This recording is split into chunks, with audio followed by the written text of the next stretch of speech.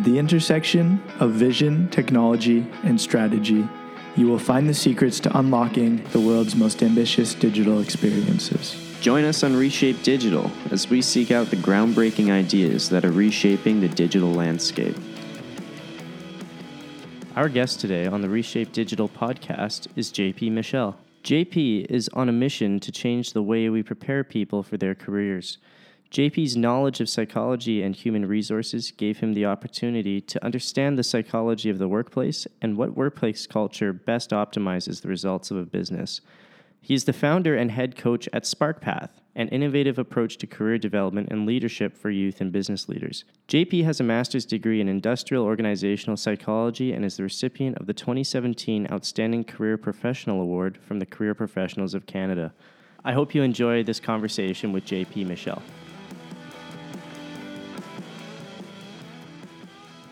Hello and welcome to today's episode of Reshape Digital. Today's episode is brought to you by Open, Canada's fastest growing digital agency. My name is Chris Lico. And I'm Stephen Boucher, and today we have the pleasure of welcoming JP Michel to the podcast. JP is the founder of SparkPath, which helps young people reach their potential, and he'll be talking about the challenge mindset that helps them with their career development. So JP, what inspired you to start SparkPath? In 2009, I met a group of entrepreneurs in Ottawa working on a project with Dell.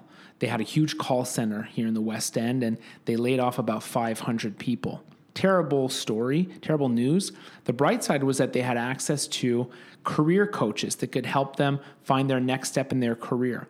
So I met all of these career coaches, and I thought, wow, these people are cool. They're helping them transform. They're taking them out of a dark place into a bright place. And I said, I want to do the same thing. I was 23, so I wasn't going to help an executive, find their next opportunity. So I said, why don't I go do something in schools? Started going to schools, helping young people pick their classes. I had worked at the University of Ottawa at the admin office. And I said, I'm going to help people choose their classes. And guidance counselors loved that in high schools because they needed the help. One day, a mother asked me, can you help my daughter choose what she wants to do in university? She's not going yet. She's only in grade 11. Can you help? Well, with an entrepreneurial mindset, you have to say yes to a question like that if you feel you've got the capability. So I did. I built this very simple program that helped the young woman discover more about herself and her potential, and it just gave her a huge sense of confidence and empowerment where she had none. And the mom after the program told me, you'll never understand the profound impact you had on my daughter. And I thought, whoa, that's powerful, And I thought maybe I'm onto something here. So I studied psychology and industrial organizational psychology, and that led me to 8 years of human resources consulting. But I never forgot that work that I did with that young woman. So I kept doing it on the side while I built up my consulting experience working for big consulting companies. And eventually in January 2016, I quit to do SparkPath full time. Nice. That's interesting. Do you think a lot of young people feel pressured after high school? They feel like they have to go to university. It's the next step, but then they just find themselves in some random program, something, but then they're dissatisfied. And do you find that's a common issue nowadays? Absolutely. Yeah. We ask them, what do you want to be when you grow up? That question pretends like they're going to be just one thing. And that one thing is a job title. So now you've got young people that are pretending like they know what's out there in terms of job titles. Most young people will know about 20 or 50 job titles, and there are over 20,000 job titles out there. So that's a huge problem. Yeah. So the next time you're thinking about asking someone, what do you want to be when you grow up? Think about the consequences of that. Right. That question itself is creating the pressure and the anxiety that you're talking about. Right. And it feels like to be successful, everyone has to go to college, everyone has to go to university. I think we should question that mindset, first of all. But those are some of the elements that are giving them pressure. They don't have enough information. They don't understand themselves well enough. They don't have the support, the resources that they need to help them navigate that. Do you think it's a scary concept that, when you ask someone, what do you want to be when you grow up? It can come across as though you have to choose something and that's what you are. And now that's your identity and you're stuck with that forever, right? Do you find that, in your work, you encounter a lot of young people who are scared of being locked into a career or a role or an identity for the rest of their lives? You're right. And they use the same phrase you used, rest of my life. I recently interviewed about 68 kids and asked them, how did you choose what you wanted to study? They're all grade 12 students, so if you can put yourself in their shoes, they just applied to go to university or college, and a lot of them said that phrase, rest of my life. It's hard to choose something for the rest of my life. I understand that, but they're overestimating the importance of the program of study that they're taking. They're overestimating the probability that there'll be just one thing, one job title. That's not the way careers work anymore. So it doesn't work, right? There's something broken with that way of thinking, and they need a completely new way of looking at their careers and their future. People need an identity, though, right? We can't ask them to not have an identity, but I definitely want people to look beyond the job title to form their own identity. They could form their identity based on their values, their interests, their strengths, on the impact that they want to have on the world. There are other options. Right. So how did you come up with the challenge mindset as a response to this these sort of trends that you've identified in society? The trends that I didn't like are the ones we brought up, and we could call them the job title mindset. Mm-hmm. This is based on an old theory of personality that said to prepare people for the world of work, let's get them to do a quiz. And then that will match them to a job title. They'll have their top 10 list of job titles, and we just match them. And then good luck, you're off. And that's not the way to prepare people for the future of work anymore. So I thought we need to break this job title mindset. What I ask students to do is to look to challenges, problems, and opportunities that they want to work on. Things like redesign the healthcare system, create new artificial intelligence, increase sustainable energy, foster understanding and respect. There's no shortages of problems in the world to work on. And that's what I think they should be looking to. Right. That's interesting. A lot of those are really ambitious, but in a really positive way. What do you think the value is in pursuing these sort of lofty challenges and shooting for the moon as opposed to just, I don't know what the alternative, collecting a paycheck or something, right? What do you think the value is in those big challenges? I think this age group is looking for inspiration, looking for a why, looking for a purpose to their existence, looking for an identity, looking for a reason to be in school. And if you give them the opportunity to choose a problem that they think is important, a challenge that they care about, you're giving them a huge boost in motivation. Now, it's not one individual student that will redesign the healthcare system on their own. Mm-hmm. However, if they understand that that's the bigger picture, maybe they'll take on their job as a nurse a little bit differently. It's not just about the one-on-one work that you're doing with the people in the room. It's about the operational efficiency. It's about transforming patient services. It's about becoming centered on the person that's in front of you. It just provides very helpful context. Now, they'll have to take small bites out of that. And imagine a young person, they've got a limited amount of capability based on their experience, but they'll learn and they'll take out small bites and small pieces of a bigger challenge. The way I explain it is through a cascade.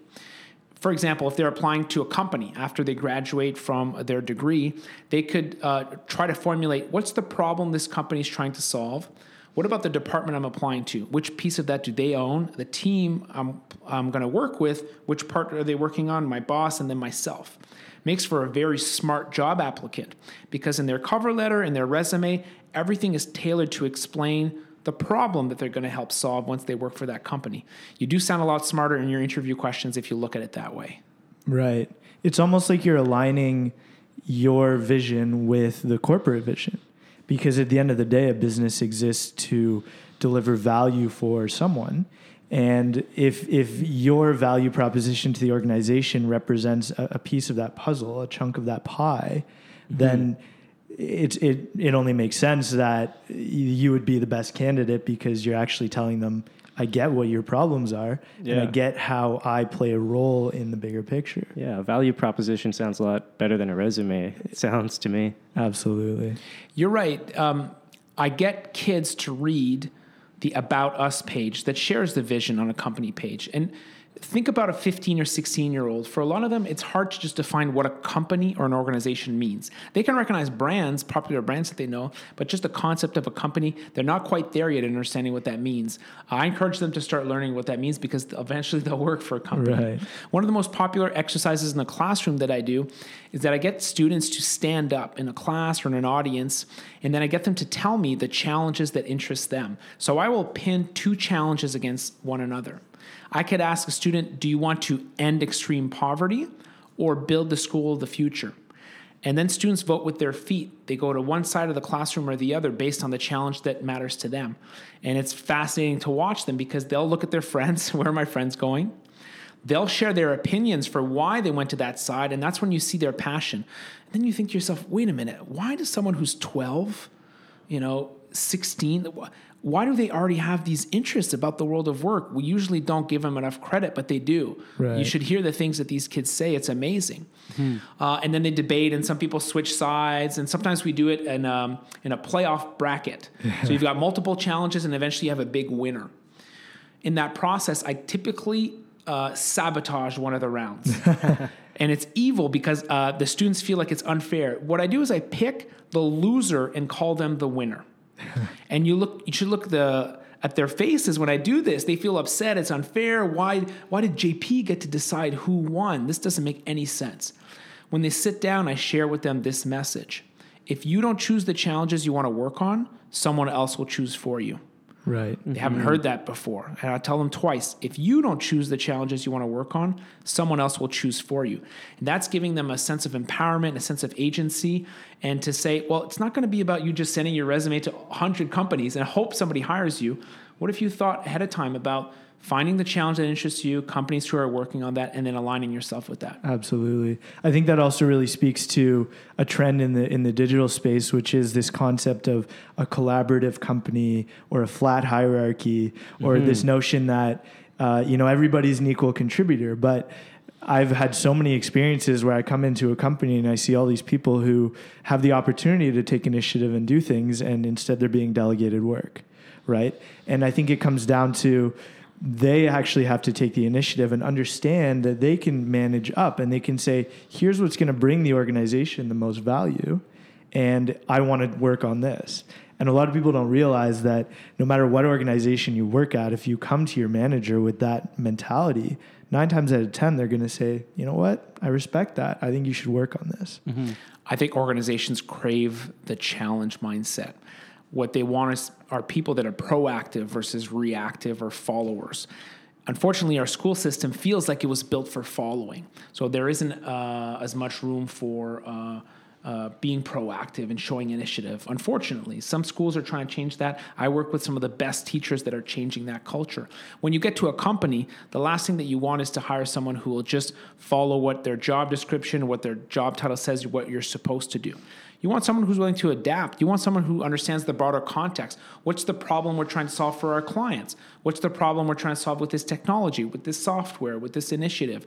Then they know how to volunteer because they can see things that you can't because they're maybe on the front lines, for example. Absolutely. Right. It's almost like in school you learn to satisfy requirements, but not to keep other people happy, which is kind of the fundamental purpose of running a company. How do you think educational institutions are you say some of them are struggling, some educators are kind of breaking new ground. Overall, how do you think they're doing in keeping up with this trend and this kind of demand for the challenge mindset? What I've seen with my work in SparkPath is that there's a huge appetite for this shift to happen. People disagree that we need to keep doing this job title-based career development. We need something different. So people have been buying the challenge cards that I produce, which is a set of problems, challenges, and opportunities that kids can work on. I created these cards because I started asking teens, what's the problem that you want to solve? They didn't know what to say because we haven't taught them to think about their futures in that way. Right. But there are so many problems for them to work on. I thought, I'm just going to show them. And that's why I created these challenge cards. And last year, in 2018, I sold over 3,000 decks of cards. Wow. McGill, Queen's, U of T, Waterloo, Guelph, most of the major Canadian universities and colleges are using the challenge cards. And I think I'm going to surpass that number in a few weeks now based on the sales for this year. So high schools are getting them, elementary schools are getting them, colleges and universities are getting them. So they're really buying into this idea of the challenge mindset. That's interesting. So what kind of exercises do they do with the cards? Let's do one together. Yes. And sounds fun. We're going to get our listeners to imagine what we're doing. So I'll share it. Who wants to do it? Oh, right here. You do it. Okay, good. So take this deck of cards. I want you to separate into 3 piles. The challenges that you're not interested in, the ones you're interested in, and the ones you're very interested in. And I'll walk our listeners through the process while you're doing that. So just go with your gut. So if you can imagine, he's looking at the challenge cards, and each one of them has a phrase at the front. The phrase could be collect and use big data or create meaningful experiences for others. And they each have an image, some icons, a visual representation of that challenge. They also have different colors, which is, I've been told, very enticing for people, right? They like touching it. They like the colors. It's an interactive activity. It's engaging. And also it's allowing you to follow your gut, what your interests are, what you care about. And typically it takes 1 to 3 minutes to complete the sort, right, into the 3 piles. Not interested, interested, and very interested. So that by the end, you get an interesting data set of what someone's keen to explore. Awesome. And how does that then translate into a job title? Or are we trying to avoid doing that entirely? Is it more about a path and less about a title? We're not avoiding it completely, because eventually you will be hired and someone will give you a job title. We're just delaying the importance of it. We're delaying the timing of it because we're saying it's not the most important part. Gotcha. And we're fighting against this mindset that it is the most important part, right? A lot of kids will pick a job title because they saw the job title on TV. They think it's prestigious. They think there's good money there. That's why you hear doctor, engineer, lawyer all the time. Firefighter, police. You know, you'll hear the same kind of 20 roll around, and then after that, it's a hard wall in terms of what else is available. Right. It's interesting if I think about, here at Open, and for the listeners, Steven's working through these cards, and he seems completely enthralled right now. These are really fascinating. We're not going to distract him. But what I was going to say is, here at Open, I think that, at the end of the day, we do have a unified vision, right? And we're trying to deliver the absolute most groundbreaking, cutting edge digital experiences across North America, right? And everybody here plays a different role, but we're working towards the same vision. And if I were heading into university and I thought, okay, I want to deliver exciting digital experiences in North America, I could easily just say, I need to be a developer. I need to know how to program in order to do that, right? But the reality is that you could have a career here in sales and do that. You could have a career in HR and do that. You could have a career in marketing, and you're all working towards that same goal, right? Mm-hmm. And as soon as you realize that, it feels as though maybe you could pursue a path that's more closely related to maybe what you're passionate about or maybe what you're more skilled at. I like that. And let's do an example together in a minute. First, Steven, you did it. The initial sort. How did it go? Went pretty well. Some of them were kind of tough because it was. I felt like I couldn't put too many in one pile, but I think I went through them okay. Pretty honestly. I think you're right. You can't work on all the challenges at the same time. Mm-hmm. You can work on several different challenges over the course of your career, but not all of them at the same time. You won't be very good, and we need people who are good. Mm-hmm. The next step now is to look at that third pile, the ones you're most interested in. I think you probably have about 10 or 12. Can you pick your top 3? You bet. While you do that, I want to build on your example, Chris, which is once you pick a challenge, you need to think that there are multiple ways to contribute. The one I like to share is engineer better medicine. Can you tell me who engineers better medicine? Pharmaceutical companies. Great. And what kind of jobs, like who would do that at the company? Oh gosh, engineers? Could be an engineer. Could be a chemical engineer. Gotcha, yeah. Could be a biologist. Could be a chemist. You can almost picture them wearing their white lab coat. Yeah. But that's a pretty narrow view based on what you just said, right? Because isn't there a project manager that's keeping everybody on task, following the deadlines? Right. Isn't there a finance person that financed the whole project? That's pretty complex when it comes to medicine.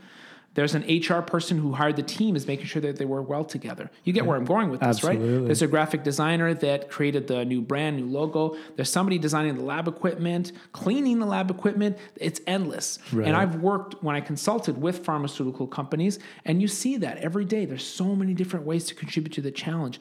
And imagine how motivating it is for people who are cleaning the lab equipment to know, no, I'm part of a process that's engineering better medicine, that's helping people lead healthier lives. It's just more satisfying to work with that context. Absolutely. Steven. All right. So the big announcement. Can you give us your top 3? Absolutely. So 1 is design the future of transportation. 2 is, this is in no particular order, by the way. 2 is solve new challenges through entrepreneurship. And 3 is protect society from crime. Great. Now, we'd have the option now to turn this into a full coaching session, which you may not be ready for. But instead of doing that, why don't I just tell you what comes next? Sure. Imagine a parent or a teacher, an academic advisor, or a guidance counselor having a conversation with a student. They're asking them, well, why did you pick the card? What skill do you have that could make a difference in this challenge? And what difference do you want to make in the world when it comes to that? Again, the magic that comes out of those conversations, you find out that these kids have read, watched things, thought about this, and it connects with their values, and it really brings the person to life in a unique way that we haven't done yet. Ultimately, let's say they pick Design the Future of Transportation as a challenge that they want to explore further. The process would be that they discover companies working on that challenge. And I'll tell you technically how to do that. Then the people who work there, what were their career paths? And then what did they study to be able to do that? Right. That makes sense. You're almost reverse engineering the process in a way. Yeah. That's what it is. Gotcha. Flip the model. Yeah, you're starting from, it's like a first principles approach. It's really good. When I'm training a school board on how to use the cards, we're going to do some together. So we're really going to Google companies that design the future of transportation. We're searching on Google. Maybe we're finding a list of the top 10 companies that are designing. Maybe we're finding one company. We're going on the company site. We're going to read about us, mission, vision, values. We'll look at the people section. Who are the leaders in this organization? What were their career paths? Right. And then you learn about something called career happenstance, right? The serendipity of careers. Yeah. There's a chaos theory of careers in the literature. Then kids get to see, oh, look at all this movement. But there are connections. They studied this. It allowed them to do this. Then they moved on to here. They leveraged that here. That's a great lesson for kids. I want them to dive deep into this, and I get them to use LinkedIn to do some more people research, because then you can see the path. What was the school? What job? Et cetera, et cetera. And I want them to get their inspiration for their studies based on that. Right now, they're pretty limited to what they liked in high school. That's the question, right? Well, what did you like in high school? What class did you like? That should inspire what you study. That can work for some people. But what if the high school class was just about the teacher? Maybe you had a great teacher, but you didn't like the subject. Right. Maybe you didn't like the subject because you had a teacher that you didn't like or connect with. Right. Then that just eliminates all of these fascinating options right out of your future. In this approach with the challenge mindset, you discover, and all those options, they come back to life with their connection to the challenge you want to work on. Right. Do you think that the process of navigating someone's career path to where they got to eventually, do you think that that gives students an openness to allowing their career to develop naturally? I think that a lot of the time when we go to study something, I went to school with so many people who would say, I want to be a marketing director one day, or I want to be the CEO of my own company, right?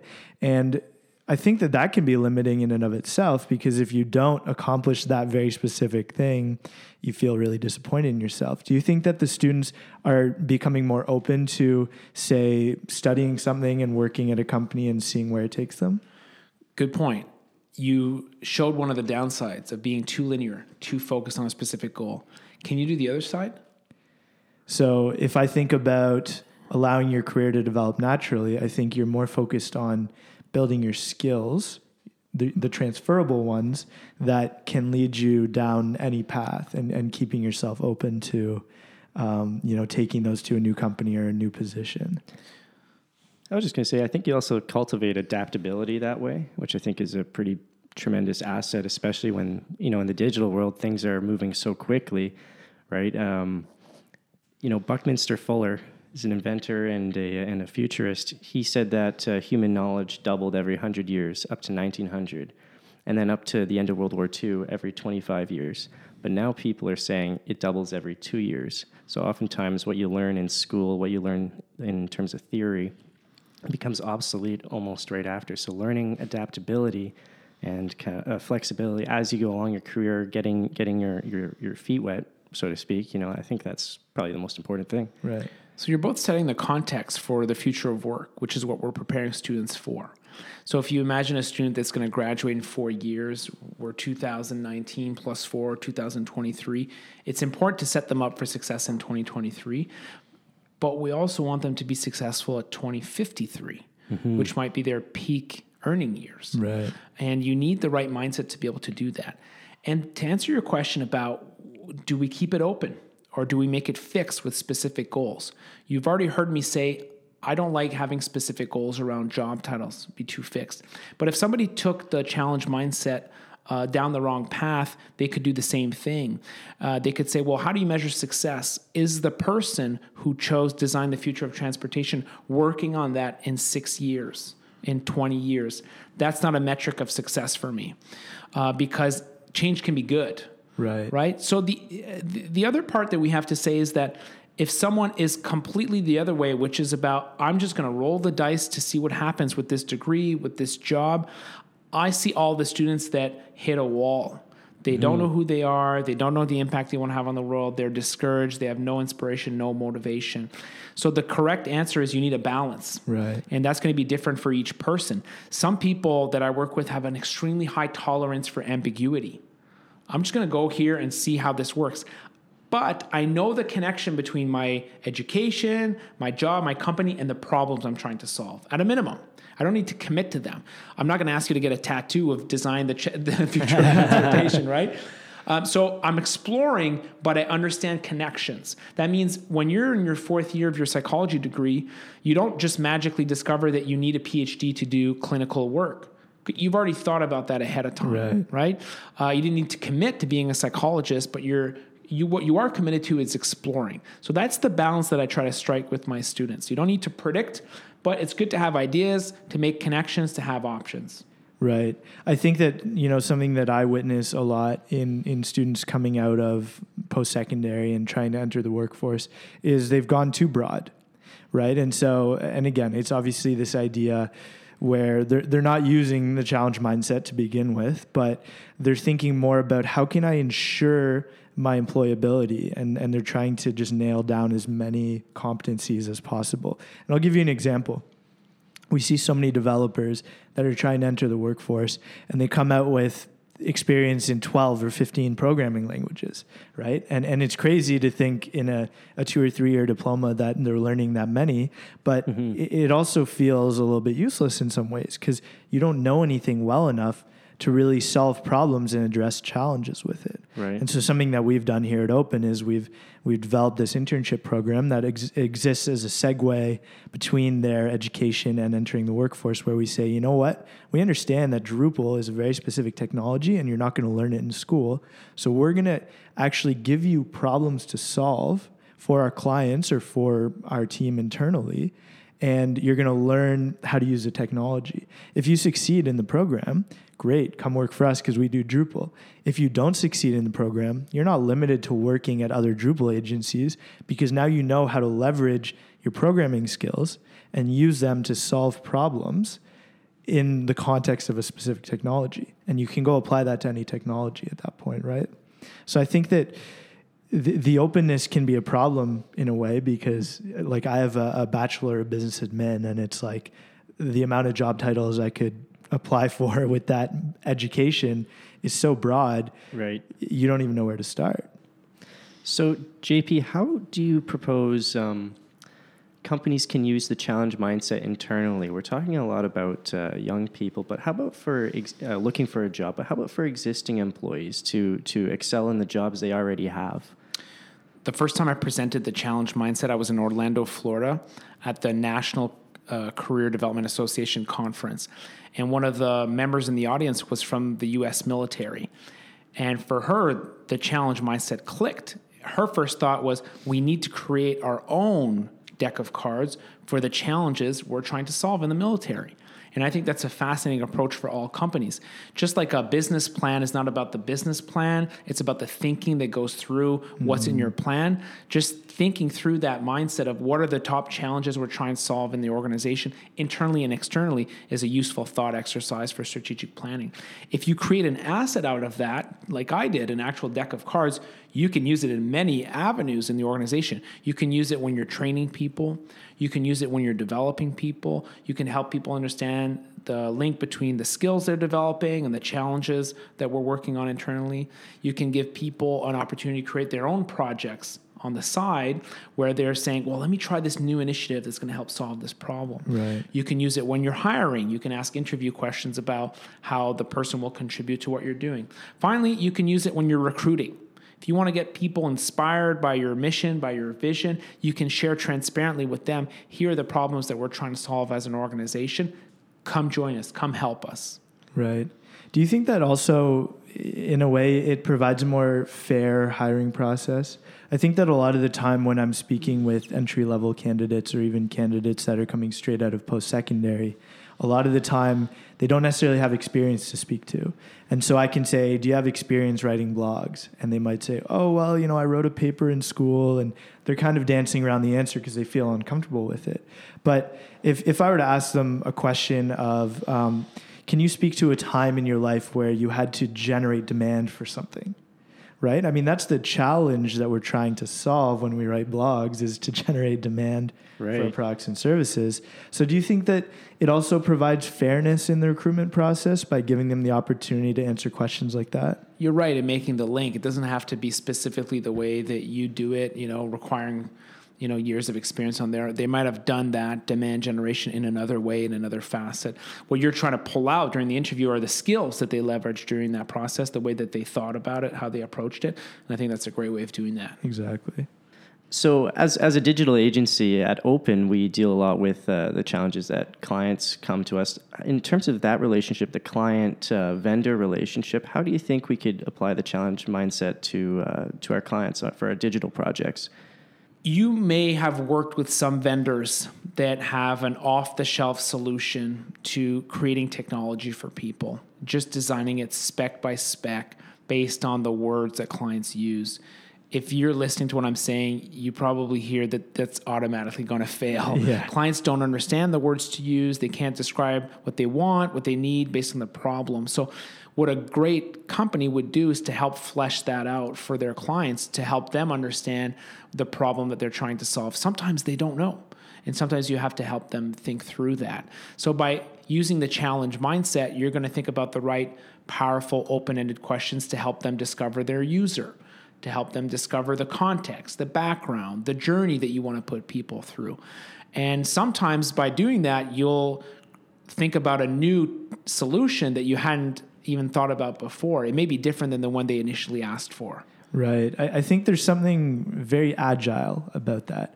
We use the agile methodology here for our projects. And at the end of the day, we're not thinking about what does our client want to accomplish. We think about what does our client's audience want to accomplish, right? Right. So say you're working with a hospital and you want to understand the audience, and you say, okay, if I'm having chronic pain and I need to come and get it checked out at the hospital and I need to find information on the website, what is my journey going to be, right? And that's what we call user stories, right? So in the agile methodology, we think about the user stories for our clients' users, and that's how we color our design and development decisions. It's based on what our clients' audience, our clients' customers trying to solve.